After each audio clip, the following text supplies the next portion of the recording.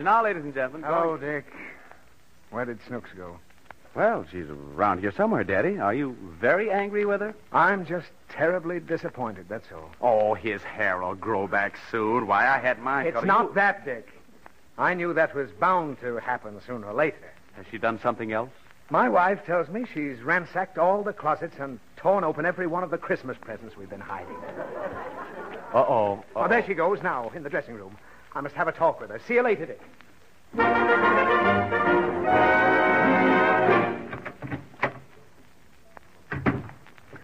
Daddy. Oh, Snooks? I'm ashamed of you. Why? Mummy told me what you've done. It wasn't bad enough you cut off the baby's hair. You had to go and open up the Christmas presents, too. However could you think of two such abominable things? It was easy, Daddy. I had the scissors, and when I got through opening the packages, Robespierre happened to come along. Oh, stop it. What's the matter with you? With Christmas so close, you'd think a little girl would go out of her way to be good. You'd think so, wouldn't you, Daddy? Now, don't be smart. I certainly wouldn't want to get caught opening the presents before Christmas. Well, I didn't want to get caught either. But Mummy... Silence. How is it that Mummy found you in the closet with the presents? She walked awful quiet, Daddy. The amazing thing is you show no remorse. Here it is, less than a week until Christmas, and you behave like a hoodlum.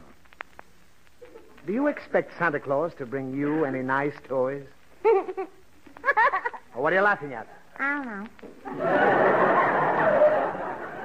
The very idea. Ripping open all the packages. People strive to be nice to you, get you lovely presents, and you couldn't wait a few days. Oh, that's the lowest trick in the world. Is it, Daddy? It certainly is. Oh. Did you see anything for me there? Mommy bought you a bathrobe. Oh. One of those crummy ones like last year? Same thing. Oh, well. Woman's got the taste of a tout. Huh? Nothing. You didn't happen to see what I got for Mummy, did you? Mm-hmm. My gown with no back. And that is the latest thing. That's really a nightgown, isn't it? It's a crummy one like last year. Now, Snooks, just because I said it, you don't have to say it. Mommy said it, too. Oh, she did, eh? This is going to be a fine Christmas. And all because you didn't have any patience.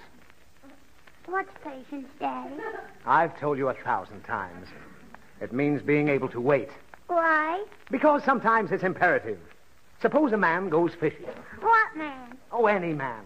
Suppose a man... Uncle Louie? All right, Uncle Louie. Suppose Uncle Louie goes fishing. Uncle Louie don't like to go fishing, Daddy. I don't care what he likes. I know. I seen the present you bought him. Now, never mind that present. What's the matter with it, anyway? You know. I don't know what you're talking about. It's a very expensive tie. Oh, what's he sending me, a grand piano? No, he said you Now, don't tell me. That's the very thing I'm trying to explain to you. I've got enough patience to wait until Christmas morning to see my presents. I don't go snooping around closets. What'd he send me, Snooks? I better not tell you, Daddy. Ah, you're right. I'd rather wait. Yeah. Yes. Doesn't matter anyway. No. Well, you don't have to tell me if you don't want to. All right. What is it? Such a big secret? Well, I won't tell you what it is. But, Yes. it's made of wood, and it's brown, and you smoke it. Another pipe. 2-bit Louie. Ah, the cheapskate. And to think I tossed out 39 cents on that tie. I'll bet the pipe's no good. No good, Daddy. Now, how do you know? I smoked it. And I feel sick, Daddy. Well, it just serves you right. Maybe you'll have a little more patience from now on. What's patience? I'll tell you if you just don't interrupt me. Suppose a man goes fishing. Not Uncle Louie. No, not Uncle Louie.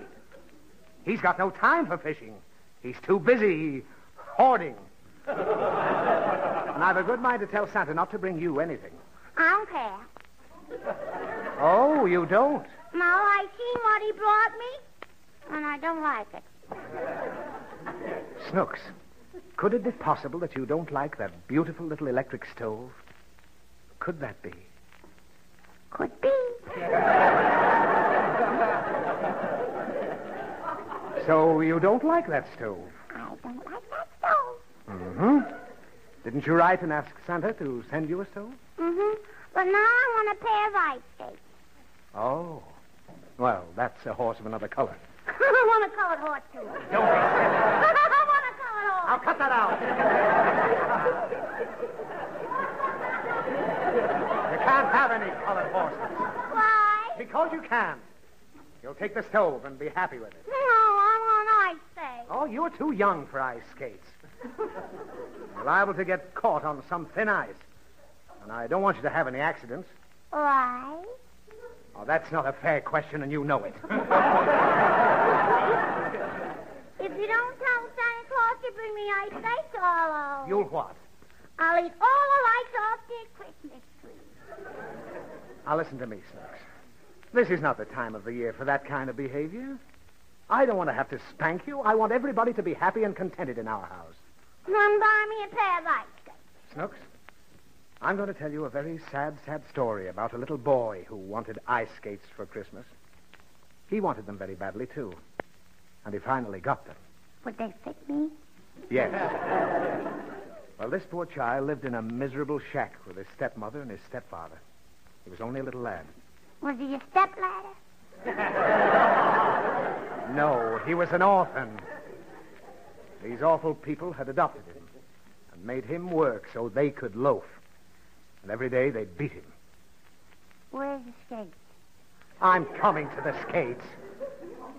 One Christmas, as the child was selling his papers in the street, it was freezing, and he had no coat. But he had skates. Not yet. He was shivering in the cold, and he happened to walk past a wonderful toy shop. In the center of the window, gleaming, polished, there hung A salami? No, a pair of skates. Ah? And how this wretched child longed for them. But he only had 7 cents in his pocket. And the skates cost a lot more than that. Still, he couldn't resist going in the store.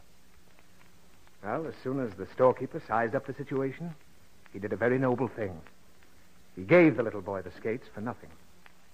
Are you wonderful, Daddy? Oh, he meant well. But the child took the skates and dashed over to a frozen pond. The ice was thin in one spot. And the unfortunate child fell through. It was some time before he was rescued. But they got him out. Barely a spark of life left in him. So they rushed the little tyke to the hospital. And for days, his life hung in the balance. Mm-hmm. Well, in the small hours of the morning, just before Christmas, the end came. The broken-hearted storekeeper blamed himself for the accident. And 2 days later, he passed away from grief. Both gone. The kind storekeeper and the little boy. Now, doesn't that make you stop and think? Mm-hmm. What are you thinking about? What did they do with the skates, Daddy? Oh, what's the use? I'll buy you a pair of skates. Come on. Merry Christmas, everybody.